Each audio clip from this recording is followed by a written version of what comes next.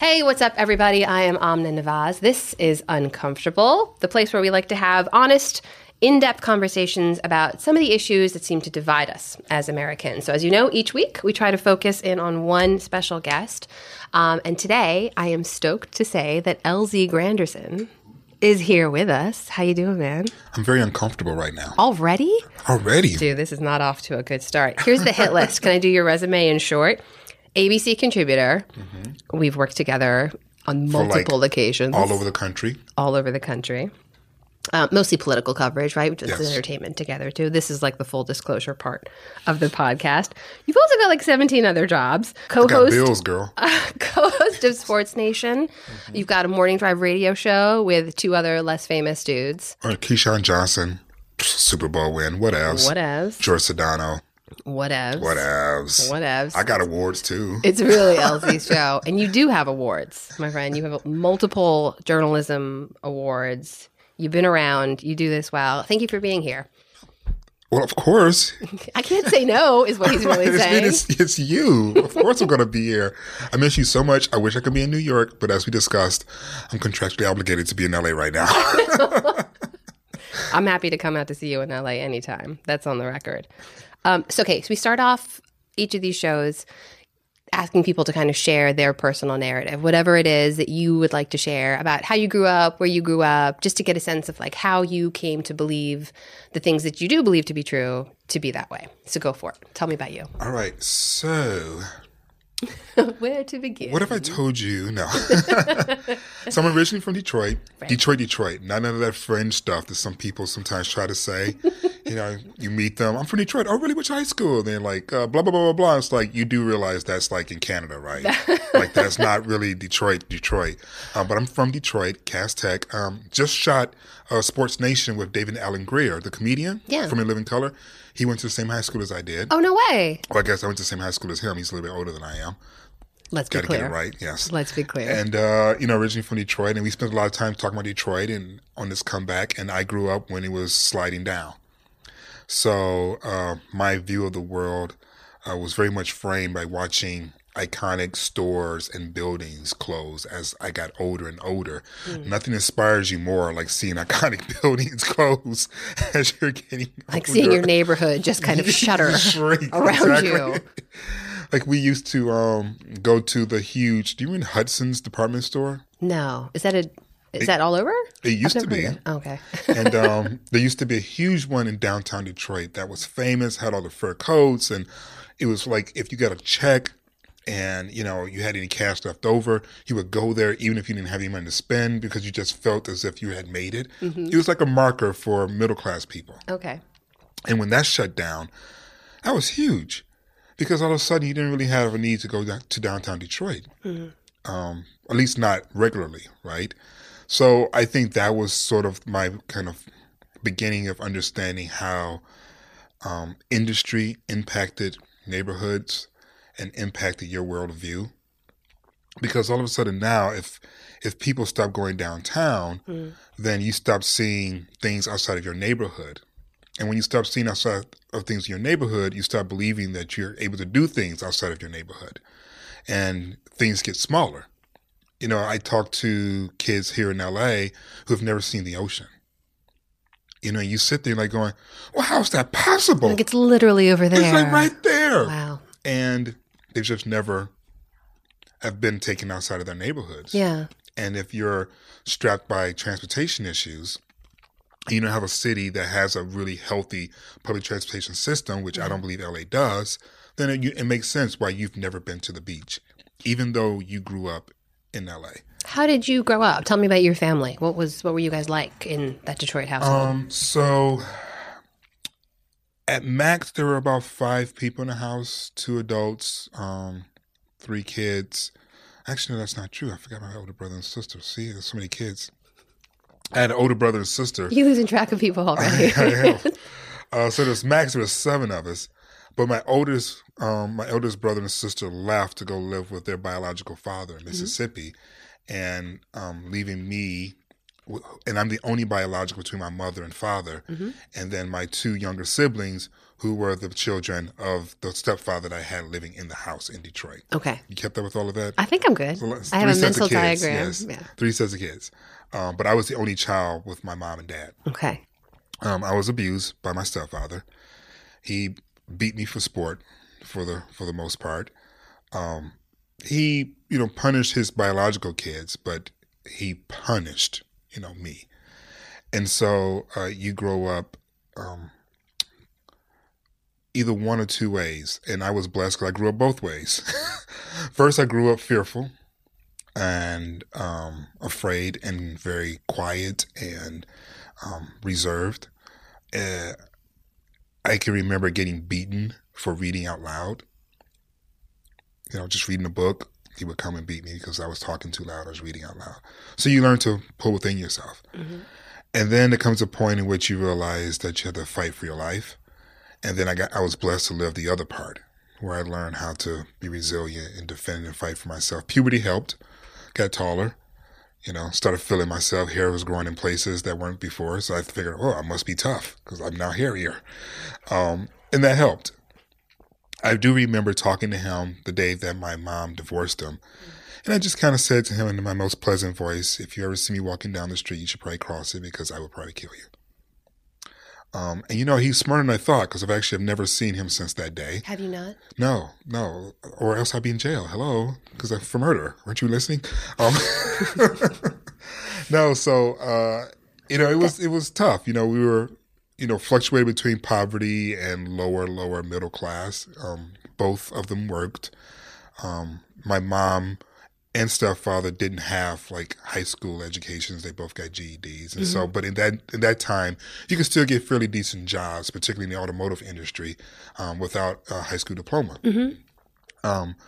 So it wasn't as if there was absolutely no food on the table, but we still had government cheese. We still were dependent upon government pork, which, basically was just poisonous meat in retrospect, because there was so much saturated fat that surrounded the pork in the can. Oh, God. That by the time you actually got to the meat, you had already consumed enough cholesterol to kill a cow.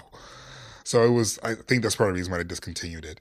The government cheese, though, I will say, girl, make the best macaroni and cheese. Really? You had to bake it for a long time, make it melt, because it wasn't natural cheese.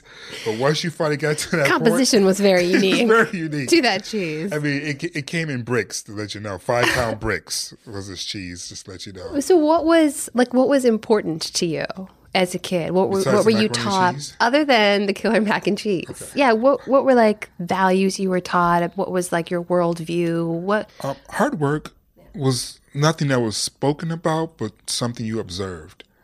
I have a lot of things to despise about my stepfather, as I said. But one thing that I learned from him was hard work. People make fun of me for working 19 jobs like you just did. Mm-hmm. But really, that's just what I grew up around. Everyone around me were extremely hard workers. They were children or sometimes direct descendants from the migration, poor Southerners that made their way up north looking for a better way of life, less racism. Yeah. And they brought that work ethic with them. I had aunts who had multiple jobs, uncles who had multiple jobs, and in my own house, even though there was a full-time job, anytime there was the opportunity to work overtime, you took that because it was a chance to get a leg up. Yeah. And so I inherited that through osmosis, not necessarily was taught to me, but just observed. The other thing was the importance of family. Again, I despise the man, but the family unit was very important when it came to his family. And the same was true on my mom's side. Mm-hmm.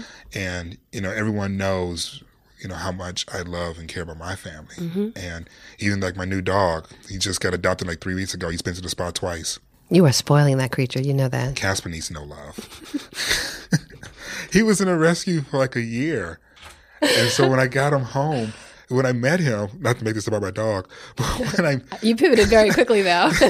But when I met Cass, so I first saw him at 4:00 in the morning when we both decided that now it's time to adopt a dog. I'm sorry, you made the decision to get a dog at 4:00 in the morning, and you went right to the shelter. So that day, I was scrolling through and I said, I think I found the dog. Mm-hmm. And Steve's my husband, and Steve's like, oh yeah, he's really cute. So I'm gonna go meet him. So I went. You never just go meet him. You can't go to the shelter and just meet him. You're going to take the dog if you go. Well, you should have told me that earlier. You did not call me at 4 a.m. That's true. It was 7 for you then. I should have. You were up by then. So I meet Casper, and I walk him around, and then I go back home. And Steve comes home from work. He says, "How was it?" I said, "It was cool. I think Casper's like a really good dog. You should meet him, blah, blah, blah." He was like, "Yeah." I said, "The shelter's only open between this hour and this hour." So it was like Monday or Tuesday. I said, "So we wait till the weekend before you get to see him." Right. And so as the days going by, I was like, I can't leave him in there until the weekend. He's already been there in a year. So I was like, well, I'll just go and pick him up for a few days, and then Steve will meet him, and then we can make a decision. So he's in the house, sitting on the couch with me. Steve comes home. He's like, "Oh." I said, "This is Casper." And he's like, "Oh." He'll be staying with us now. He'll stay with us for a few days. And that was like 3 years ago. I'm gonna let you talk more about your dog. We're gonna get back to actually your story. Before I think but that is my story. Like, I'm really like that sort of. That's just like my heart. Yeah. It's like I've lost track of the number of mentees that I have. Not that I'm equating dogs with children or journalism students, but it's like if I see something in you that I think I can work with or that I can help, it's like I'm just in. Yeah. So it's just an extension of that. You found your voice. I mean, you went into journalism, you developed a voice that was all your own. And I think a lot of people have come into contact with your work in any number of ways. And hundreds of thousands of them have seen your TED Talk, too, when you talk about the myth of the gay agenda, which everyone should go check out if you haven't already. This is back in 2012, right? Yes. And you're sort of half joking, but also making some very serious points about the way we talk about gay culture, if that exists, gay lifestyle, as if it's one monolithic thing. But where did you get that language from? Like, were you exposed to any gay individuals growing up? Was that a conversation that you ever had with your family? How did that sort of come to be in your identity? It's really interesting because, even now I've been out for, probably longer than I was in the closet at this point. But I still go through moments in which I go back and reprocess life when I was in a closet, especially younger, definitely younger, like under 15. Because it allows me, well, one, I have a son. And so I always wanted to be careful to make sure that the language that I use was inclusive. And that if he ever felt the need to tell me anything, not just sexual orientation or gender identity, but just anything, that the language that was used in the house and the language used around him and directly towards him was inclusive. So he felt as if he was always welcome to talk to me, because that wasn't always the case for me. And that was part of the reason why I felt I needed to be closeted. It wasn't necessarily that anyone was calling me anything, but the way that adults around me were talking about the subject of homosexuality informed me about how it was viewed and thus dictated whether or not it was something I wanted to share with my parents. How did they talk about it? In a hush-hush tone. So it wasn't necessarily that they used slurs, but because it was talked about in a hush-hush secretive tone, well, only bad things are kept secret, right? So I just assumed it was bad. My mom's favorite phrase was, he's got a little sugar in the tank. And I was just like, what the hell does that even mean? Like, sugar in the tank? But then I would just observe the men who had sugar in the tank, and I was like, oh, that's what that means. And sugar in the tank, if anyone who's ever had a car, it's not necessarily a good thing. So that's how I interpret it. So I didn't hear the slurs, but I heard some of the perspectives. Now, my mom, many years later, would tell you that she didn't mean anything negative about it, and it's been my experience that a lot of people don't mean anything negative about it. Even if they use a slur, they don't feel as if they're meaning anything negative about it. It's like people who are fans of the Washington football team. When you say, hey, that one word? That's really a slur that's offensive to Native Americans. Oh, but that's how I grew up. There's nothing wrong with it. Very, very comfortable through their worldview, not willing, having the empathy to hear how someone else is interpreting or embracing what's being said around them. So I love my mom to death, and we've had this conversation and the whole nine. She's totally fine with it now and loves Steve, and she actually loves some of the other boyfriends better, I think, but she liked them. She could have married them and dealt with those consequences. But growing up, you felt like this is not something I should be talking about. Oh, absolutely not. But as I said, as I looked back, I go, oh, well, I didn't really like the Dukes of Hazzard because of the plot or the car, and it definitely wasn't Daisy. I said, but damn it, that Luke Duke, I was always a fan. It was Luke? I was going to ask. It was Luke. It was Luke. And if you go back and you look at all the white guys I've ever dated and then eventually married, they're basically just Luke Duke. It really is. It's like if you look at all my Hollywood crushes, it's basically just Luke Duke. There's a thread. And I would tell you this in full disclosure, and God, if Tom Wopat hears this podcast, I'm going to be in trouble. So this is so bad, but my son and I came to New York when he was in high school for a spring break. Yeah. And Chicago was on Broadway. And Tom Wopat, who played Luke Duke in The Dukes of Hazzard, was in the cast. So I convinced my poor non-knowing son that this would be good for you. You should see this musical because it can inform you about the ways of the world and blah, blah, blah, blah. Because I'm thinking, I get to see Luke Duke. Do you remember what the play was even about? Yeah. You know, she killed somebody and Mr. Cellophane and all that good stuff. But Luke Duke came on stage and he didn't look the same. That happened. And I was like, oh, wish I hadn't spent this money to try to relive my youth through Tom Wopat. But so, yeah, there's things like that going, this was a crush. Michael for Good Times. That was a crush. Like going, these were crushes. I just didn't have the vocabulary to actually know what it was. To recognize what they were, what they meant to you. Exactly. So what was that like for you when you came out? Oh, man, it was a long process. Matthew Broderick really helped me with that. As I said in a TED Talk, the movie that he was in, Torso Trilogy, I had such a huge crush on Matthew Broderick. I mean, who didn't like Ferris, right? No, you didn't like Ferris? I mean, I like the movie. I wouldn't say that I had a crush on Matthew Broderick. No offense to Matthew Broderick. He seems like a lovely individual. That seems offensive to me. Just to say, from the outside looking in. Well, I was into Ferris Bueller. Okay.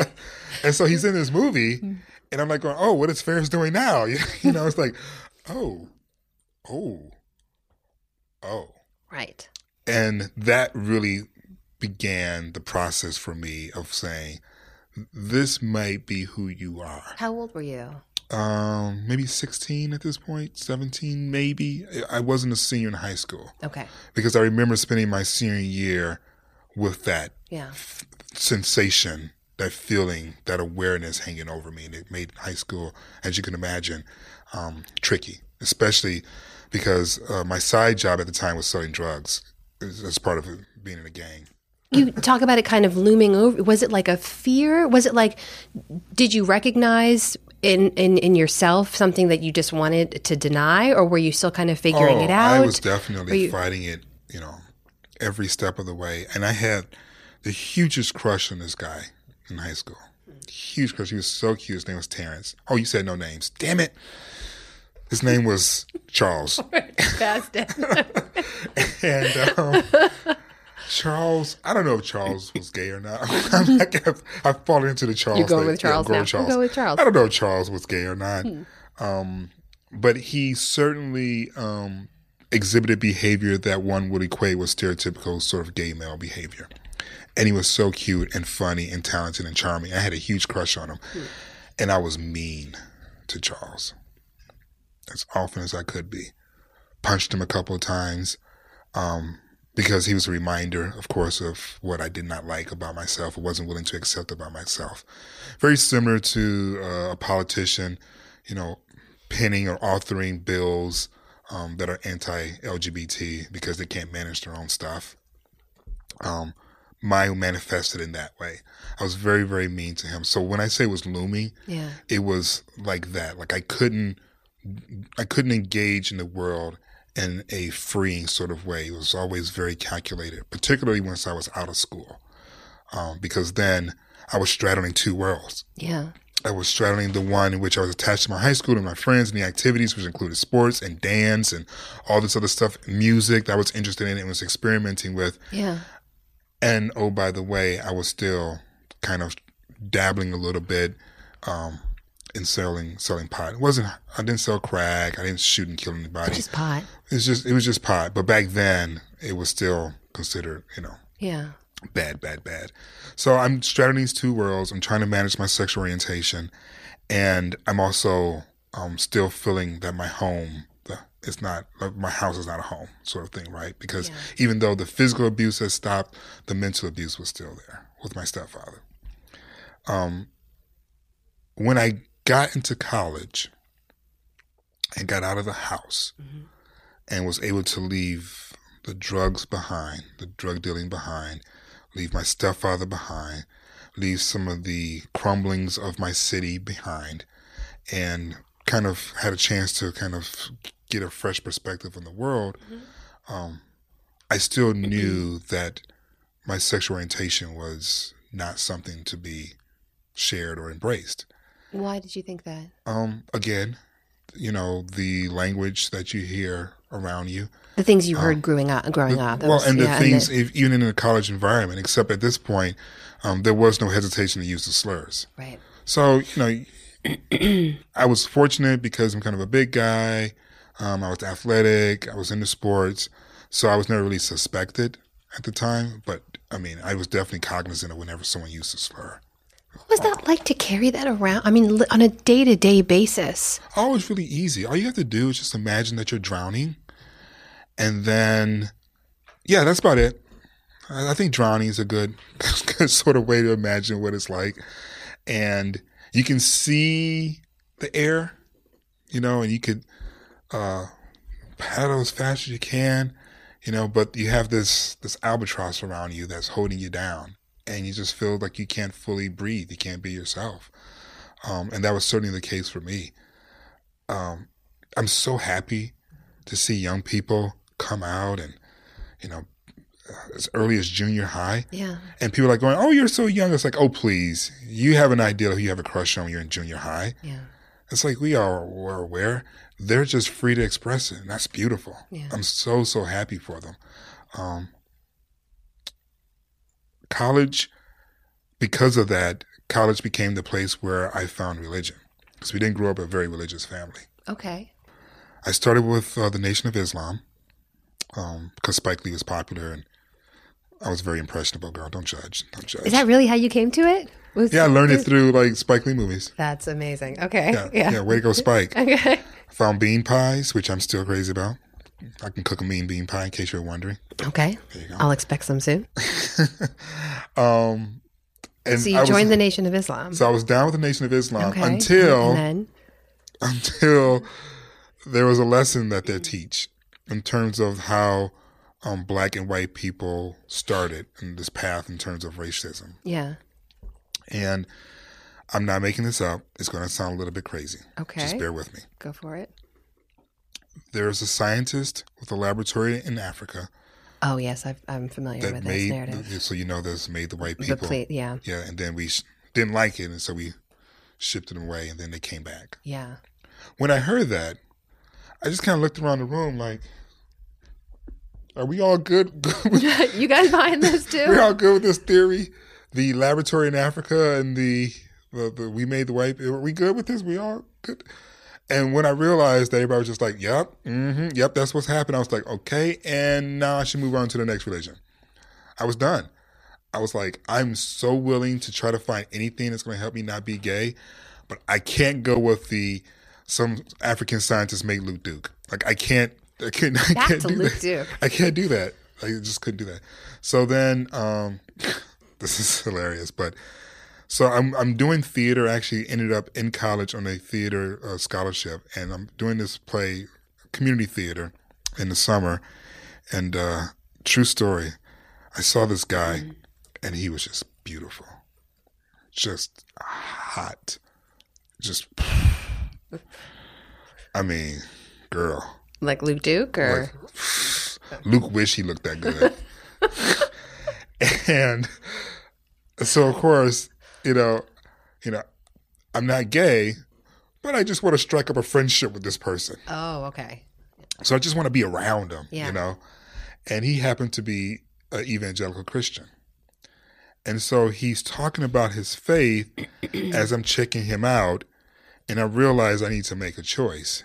Either I give my life to Christ and not go to hell, or I don't give my life to Christ, but I try to have sex with this guy. One or the other. One or the other. And once I realized the sex wasn't going to happen, I was like, well, I might as well go to Jesus.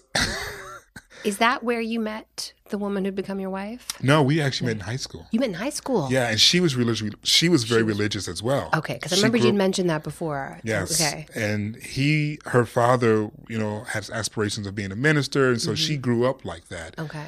And so once I got serious about my study and my faith, it wasn't as if my attraction to him dissipated altogether. Yeah. But then it was shifted towards I need to pray this away. Okay. And I had a vehicle in which to get better because this was a sickness that God could cure. So that became my mentality. And I was dedicated to it. I moved in with my pastor. I read the Bible every day for hours. I fasted, days, sometimes a week, and worship and in honor of God, obviously hoping that he will make me straight, but then also because it was part of the practice in which the community of Christians I was part of. I eventually was elevated to a youth minister within the church, and with that, eventually got engaged and married my wife, who obviously was very happy that now I found Jesus. And you never shared any of the inner turmoil with anyone, did you? Or not was that just right something away. you struggled with privately? I struggled with it privately. People just assumed I was just a really dedicated Christian, and that part was true, but they didn't know exactly why I was so dedicated. And when it got to the point in which the burden was too heavy, the drowning was too much for me to overcome, I began to share with my pastor my struggles, who then pointed me towards Exodus programs, which were programs that are designed to help you pray the gay away. Through a series of prayers and rituals and meetings and things like that. Shared that with my pastor, shared it with my wife. We prayed, continued to pray, fasted, worked really, really hard within the confines of our understanding of evangelical Christianity to rid myself of this demon. So I go to a different church and, lo and behold, that demon is still with me. So I was like, all right, well, we're going right back into the Exodus program, buddy. You're not going to be with me because I'm straight. God made me straight. And I'm going to pray this gay away. So I told my associate pastor what I was dealing with. I was working in youth ministry then. And it just got to the point in which my wife is pregnant. We are getting ready to start graduate school. And I've come to realize that I don't think this is a pray away thing. I think this actually might be who I am. And that moment sure it's not just one moment. It wasn't one moment. What was that time of your life like? It was difficult because it was a really easy sort of question to ask myself. Either the God that I love and worship hates me so much that he would put this burden on me so I spend the rest of my life in misery, or what I've been told about my God and hence myself isn't true. And I don't think you need to be a Christian to realize that if you truly believe in an all-loving, all-powerful God, he would not want you, he or she or the creator, however you want to phrase it, would not want to see his child in that kind of pain for the rest of their lives. What lesson is there to learn from that? And so I had to, reconcile my faith with my sexuality. So I did what I always do. I started reading. I started educating myself. I started digging through the scriptures and the history of the scriptures. And girl, when I found out about King James, and now he had like this friend he was always around, and he was forced to marry a 15-year-old girl for the throne. Shoot, your boy LZ was free. Free. Did you hear me? Free. Because I was like, wait a minute.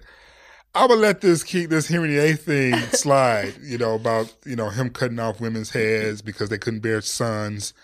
And then he's the one that had the Bible translated because Catholicism wouldn't allow him to get divorced. Right. So he came up with Christianity to help him out. I'm going to let that one slide. But this thing here, King James, for real? Oh, no. And you had me fasted, losing weight and stuff? Let a good looking man go. I could have maybe got that one. What? No. You use the word free. What is that like? What was it like when you came? Because there are consequences too at that stage of your life. Yes, I am not even going to try and make this sound as if I came out and then everything was like rosy. Right. It was painful. It was awful. First of all, I don't know what it's like for other men or women who are gay or lesbian, get married, and then realize they're not who they thought they were and get divorced. Mm-hmm. But for me, it was awful because I loved her. She was someone I grew up with, and I very much wanted to be that man for her. Very much so. And so to break her heart took me years. It was harder for me to get over breaking her heart than it was to accept being gay. That's how difficult it was. So it was pure hell. Yeah. My son was a motivating factor for me coming out because I knew I wanted him to be a forthright, upstanding, positive contributor to society. Mm-hmm. And it's hard to parent that when you're constantly living in this lie and you're drowning in front of him every second. How old was he around this time? He wasn't quite 2 yet. Yeah. So, but you're starting to think about how I'm starting to think about how I'm going to raise him. Exactly, yeah. Exactly. And not wanting to be a hypocrite. And obviously, when you grow up as an abused kid, you can go one of two ways. You either become an abuser or you go away on the other side, and you just are this big, loving, highly attentive parent. Yeah. I'm the latter, So I wanted to be as open, as honest with him as possible. We just had like a 35-minute conversation about the Kendrick Lamar album. Like we just like that, like you boys guys talk now. all the time. We talk like all the time. We have a great relationship. Yeah, that's pretty fortunate. Thank you. But the freedom to just be yourself, to say that's a good looking guy, and not be fearful. It's wonderful, and it's something that heterosexual people take for granted. But it's something that any person who's part of a group that's in power mm-hmm. takes for granted, that level of freedom, whether you're a Christian in America, whether you're a white male in America, whether you're heterosexual in America, whether you're able-bodied in America. There's just certain things that we take for granted, and it's not through any fault of our own, it's human nature, but there is another narrative out there that doesn't view the world the same way. I call it the Happy Days thing. What do you mean? When Happy Days was popular, it wasn't Happy Days for everybody, but it was Happy Days for them. And so we looked and go, they're having a great time. Meanwhile, I'm going back of this here bus. Speaking of representation, in the last year, really, there have been a lot of popular TV shows, movies, etc., that get people talking more about what it means to be, in particular, African American and gay in America, and how it's unique or different from other experiences. And look at shows like Issa Rae's Insecure, and they've touched on it, or Moonlight, and we've talked about it during our Oscar coverage, and characters on Empire. I'm still that moment. Oh, but I wanted to get your take on that because I think people talk around it. Some people kind of starting to have this conversation. Is there something unique in African American communities about being a man and being gay? Well, I definitely feel as if the narrative about that dynamic is pretty unique. Yeah. And I say narrative because I think there are layers to that topic that don't get explored as much. And that's the connectivity to homophobia in general.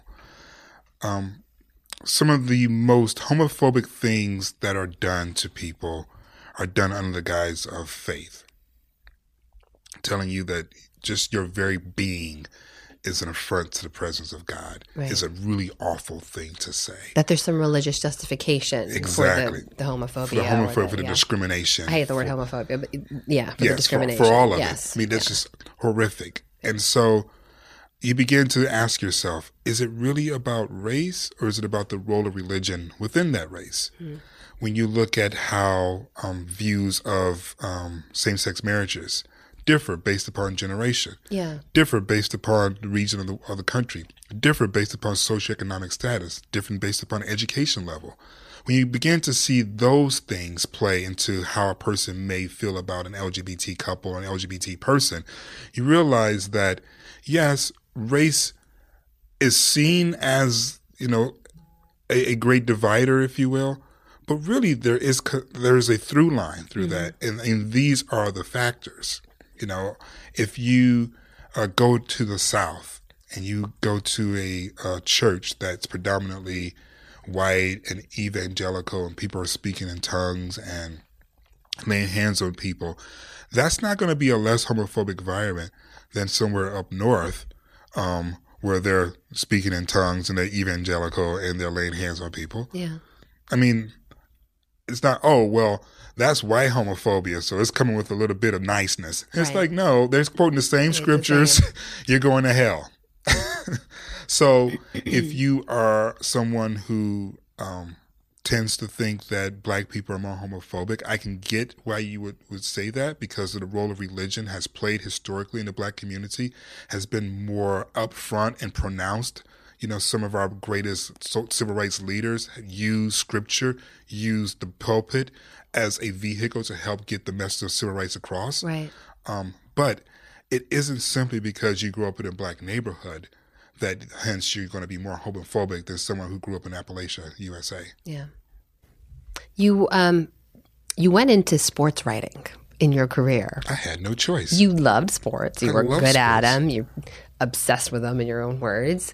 What was that like for you? Was that, you've talked about it before, about being a challenge? Yes. And there've been, recently there've been some conversations around, in particular, professional athletes who've. It's crazy to think that in the last 5 years, that is somehow groundbreaking to come out and be a professional athlete. But that's where we are right now. It's a very different world. So what was that experience like for you? Well, number one, I know I lost a number of job opportunities because I was openly gay. I know this because they told me. So They told you? yeah. So it's the 90s. I'm a little bit older than I look. It's the cocoa butter. But I was a young buck in the 90s, you see, trying to break into the business. And at that point, it was pretty comfortable to say things like, I'm not sending a gay man into the locker room. Wow. I was told that by sports editors as I was trying to apply for jobs. So What do you even say? What do you say to that? What do you do after someone tells you that? I just sort of said thank you because I didn't really have a recourse, right? We're talking pre-marriage in Hawaii. We're still thinking every gay person has AIDS and going to die eventually. That's where we were. This is pre-Will and Grace. Yeah. The country was a very, very different place then. And so, all you could do was just kind of hope that, someone would eventually give you a chance. I wouldn't like to say that I gave up, but I just decided to take a different path. So I did the job that I could get hired to do as an openly gay person. And when the opportunity presented itself, I would do sports stories. I was a sports, writer in my college newspaper. That was an issue. But of course I was closeted then, so no one knew. But once I became a professional, if I had the opportunity to do stories, I did them. And I just sort of piecemealed it that way until I got to Atlanta. And in Atlanta, we were starting a new section of the newspaper called Access Atlanta. Mm-hmm. And the editors had tapped me to be the lead writer for this new section of the newspaper. And I was really excited about it. And I was like going, well, this is great. And we're supposed to be covering pop culture and entertainment. And I said, we should also do sports because sports is entertainment. And they said, what do you mean? I was like going, well, who do you think shows up for these sporting events? Right. Families. Why? To be entertained. They bought into it. That's how I began. Like that worked. Yeah, that's how I crowbarred my way into finding myself covering teams and writing features and doing daily stories on their lives because it was all part of entertainment. As you can imagine, the sports department wasn't particularly thrilled, and the sports editors weren't particularly thrilled that I had access now to athletes that they thought they could only get. Oh, yeah. But I didn't care because this was my section, and I had a little bit of power finally. So a gay man was finally in the locker room. Opening gay man was covering sports in the locker room in a major market, and it was pretty freaking cool. I end up meeting an editor, Luke Syke. I shouldn't say, should I say his name? Charles. I end up meeting Charles at a sports conference. And I told him that ESPN the magazine was like so awesome, and I loved it, and it was fantastic, and it inspired me to have things shot a certain way and to write in a certain tone because of what they were doing in New York. And he says, "Oh, you should write for us, like a freelancer." And I was like, "Really? You think I'm talented enough to do that?" And he was like, "Well, yeah." And so I started pitching stories, and after a while, I get a call from the NBA editor and says, "Man, we really love these stories you're pitching and you're doing for us. We got a spot as an NBA editor. Would you be interested in, coming in?" And I said, "Yeah, sure." And I'm like, who's going to say no to ESPN, right? Yeah. So I get in, I come up for the interview, and I tell them, I go, "Listen, I'm gay. You just need to know that. So if this is going to factor into the hiring process at all, I just need you to know up front before, we go too much further. I have no intentions of going back in the closet. This is just, it is what it is. I'm happy in Atlanta. Got a great job, a great family. It's all good." And it was like, no, it's fine. It's fine. But I was like, all right. But I'm still looking at the side eye, right? Like, you say it's fine. Because now we're in the 2000s. Things are a little bit different now. Yeah. You can't just say stuff to me, but you can still not give me a job because of it. But, it was, obviously it worked out. That was like 13, 14 years ago. You talking about how it was in the 90s, it strikes me, it hasn't been that long since this country has evolved at like breakneck speed when it comes to what we consider to be inclusivity, at least when it comes to LGBT rights, right? And I wonder how, we've moved so quickly on so many of these issues. Where do you think we are right now? Well, I think we're part of the growth as a nation, where we move from legislating tolerance to changing hearts and minds through interaction. The Emancipation Proclamation freed the slaves, but they weren't free from racism. And we can certainly make arguments to say that, the new Jim Crow is still very much in effect, and that the racism that hindered the African American community in the past still hinders us today in a lot of socioeconomic ways, and has bled over to our Latino brothers and sisters. You can certainly make that argument. But the point is that we no longer feel as if the language and the tone in which we describe people who are different from us was acceptable. And that's not because of legislation, but because of a change of hearts and minds and interacting with people. Mm-hmm. Same thing when it comes to women's rights. Discrimination was written into the Constitution, not just with race, but with gender. You're not smart enough to vote. The notion that, we're now a divided country is like, no. Started this way. Was written this way, as division. We're trying to patch up some of the things our forefathers kind of screwed up, is what we're doing. But through hearts and minds being changed, women being in leadership roles, women inventing things, women apparently sending men into space, if you've seen the movie Hidden Figures. Those things inform people in a different way. And so you can't legislate that kind of change. It can only happen through time and through exposure. So we're at the point now where there are still some laws, obviously, that we need to address. There's still more than 30 states in which you can get married, but then lose your job if your employer finds out you married the same sex, or you get kicked out of your apartment. So you go on your honeymoon and you come back, there's a note in your door saying eviction notice, this is against my religion. That still is very much a real thing. But we also need to be setting our sights on how do we change hearts and minds. My buddy Neil, who used to be president of GLAAD, mayor of Tempe, Arizona.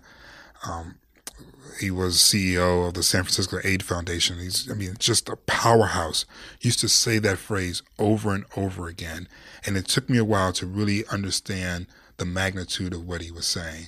Changing hearts and minds. Mm-hmm. And how do you do that? By having the courage first, by saying, this is who I am and I'm not going anywhere. And oh, by the way, the things that I desire out of my life are not very different than yours. You ask about the gay agenda TED Talk that I did. That's where that genesis came from. This notion that, at the time that I did it, my son was in high school. His room was a mess. Mm-hmm. He was always hungry. I was an ATM, a taxi, and a maid. I think anyone who has a teenage child would say, oh, that sounds familiar. Not, oh, that sounds gay. That's a gay lifestyle thing, isn't it? You have a child who's messy and ungrateful and just wants food all the time? No, there's things that connect us. And so when you use language like the gay lifestyle, like we're doing something totally different. Now, when it comes to sex, we are doing something different than you. But not by a great deal. Because the point explain that to me. Oh, okay. But not by a great deal. Because at the end of the day, sex is a pleasurable exchange with someone. And all kinds of people of different orientation do so all kinds of things with their body parts. I'm not going to get all into that. I'm going to bring you back on track. I feel like this is going to go down a different path. But I'm just saying, this is going to have a cigarette. Okay. But I'm just saying that there are differences, but those differences are so minute. Even if you say like, oh, but you're having sex, like, well, you have sex too. Like we all are doing the same things. It's just that the differences you're obsessing about are so minute. Yeah. When we have this whole lexicon of humanity that really connects us. And if we can just focus in on that and not the boogeyman about what we do differently, that small portion, not just when it comes to LGBT issues, but, everything. I want to ask you something, because you talked about how people change their minds when they know people or they see people that they can look up to and relate to, being open about who they are and, being proud of it and showing how we're all the same. Do you think that there is, do you think there's a responsibility for people who have a platform and a voice, celebrities or others, to be open about their sexuality for that purpose? Like, do they carry a greater weight than other people? I get asked this question a lot. And as I've gotten older, my views have changed. So when I was younger and really sort of starting the fence between journalism and activism, mm-hmm. I felt absolutely they had an obligation to do that. And then, as I mentioned in the earlier part of the podcast, I started reflecting on my own life and realizing that I came out at the exact point in which I was ready to come out. Mm. That life would have been different for me if the world was more accepting of LGBT people. Not necessarily because if I would have came out at 15. I wasn't ready. If you're ready, then by all means, come out. If you're ready and you have a large platform and culture, by all means, come out and share. But only if you're ready. I don't feel comfortable telling people what they should do with their lives. I only feel comfortable telling them the impact of what they do could have on others. And then hopefully through that conversation and sharing my own experiences will give them the courage or inspire them to share. Because we are saving lives. My life was definitely saved, by the work of Bayard Rustin, right? By the work of Elan Harris, by the work of Martina Navratilova, Dave Kopay, the people who put their lives at risk to live their lives openly, free, and proud, for their own sanity, but also being acutely aware of the impact that it will have on future generations. And so, as someone who's blessed to have, a platform on ESPN, a previous platform on CNN, and now with ABC, I don't shove the fact that I'm gay out there every time I'm on television. But because of my freedom, I don't feel like I have to curtail my language either. I don't have to hide pronouns when I'm talking about what I did for Valentine's Day. Mm-hmm. I don't have to pretend as if we have like, you know, a guy in a swimsuit on television. I had to be like, oh, God, cover my eyes. No, now I'm like going, what up, bro?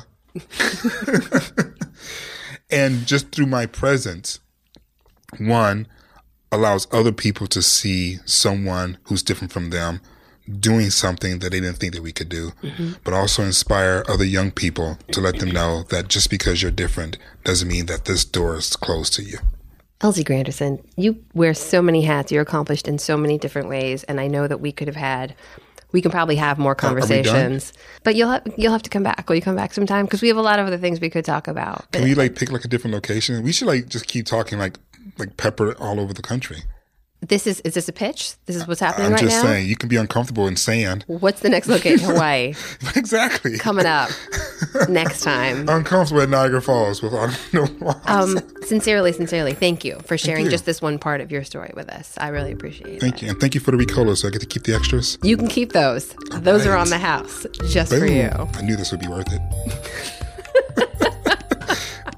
Thank you for listening to Uncomfortable. If you like what we're doing, take a minute, leave us a rating and a quick review. It helps others to find these conversations, and we really just want to hear what you think.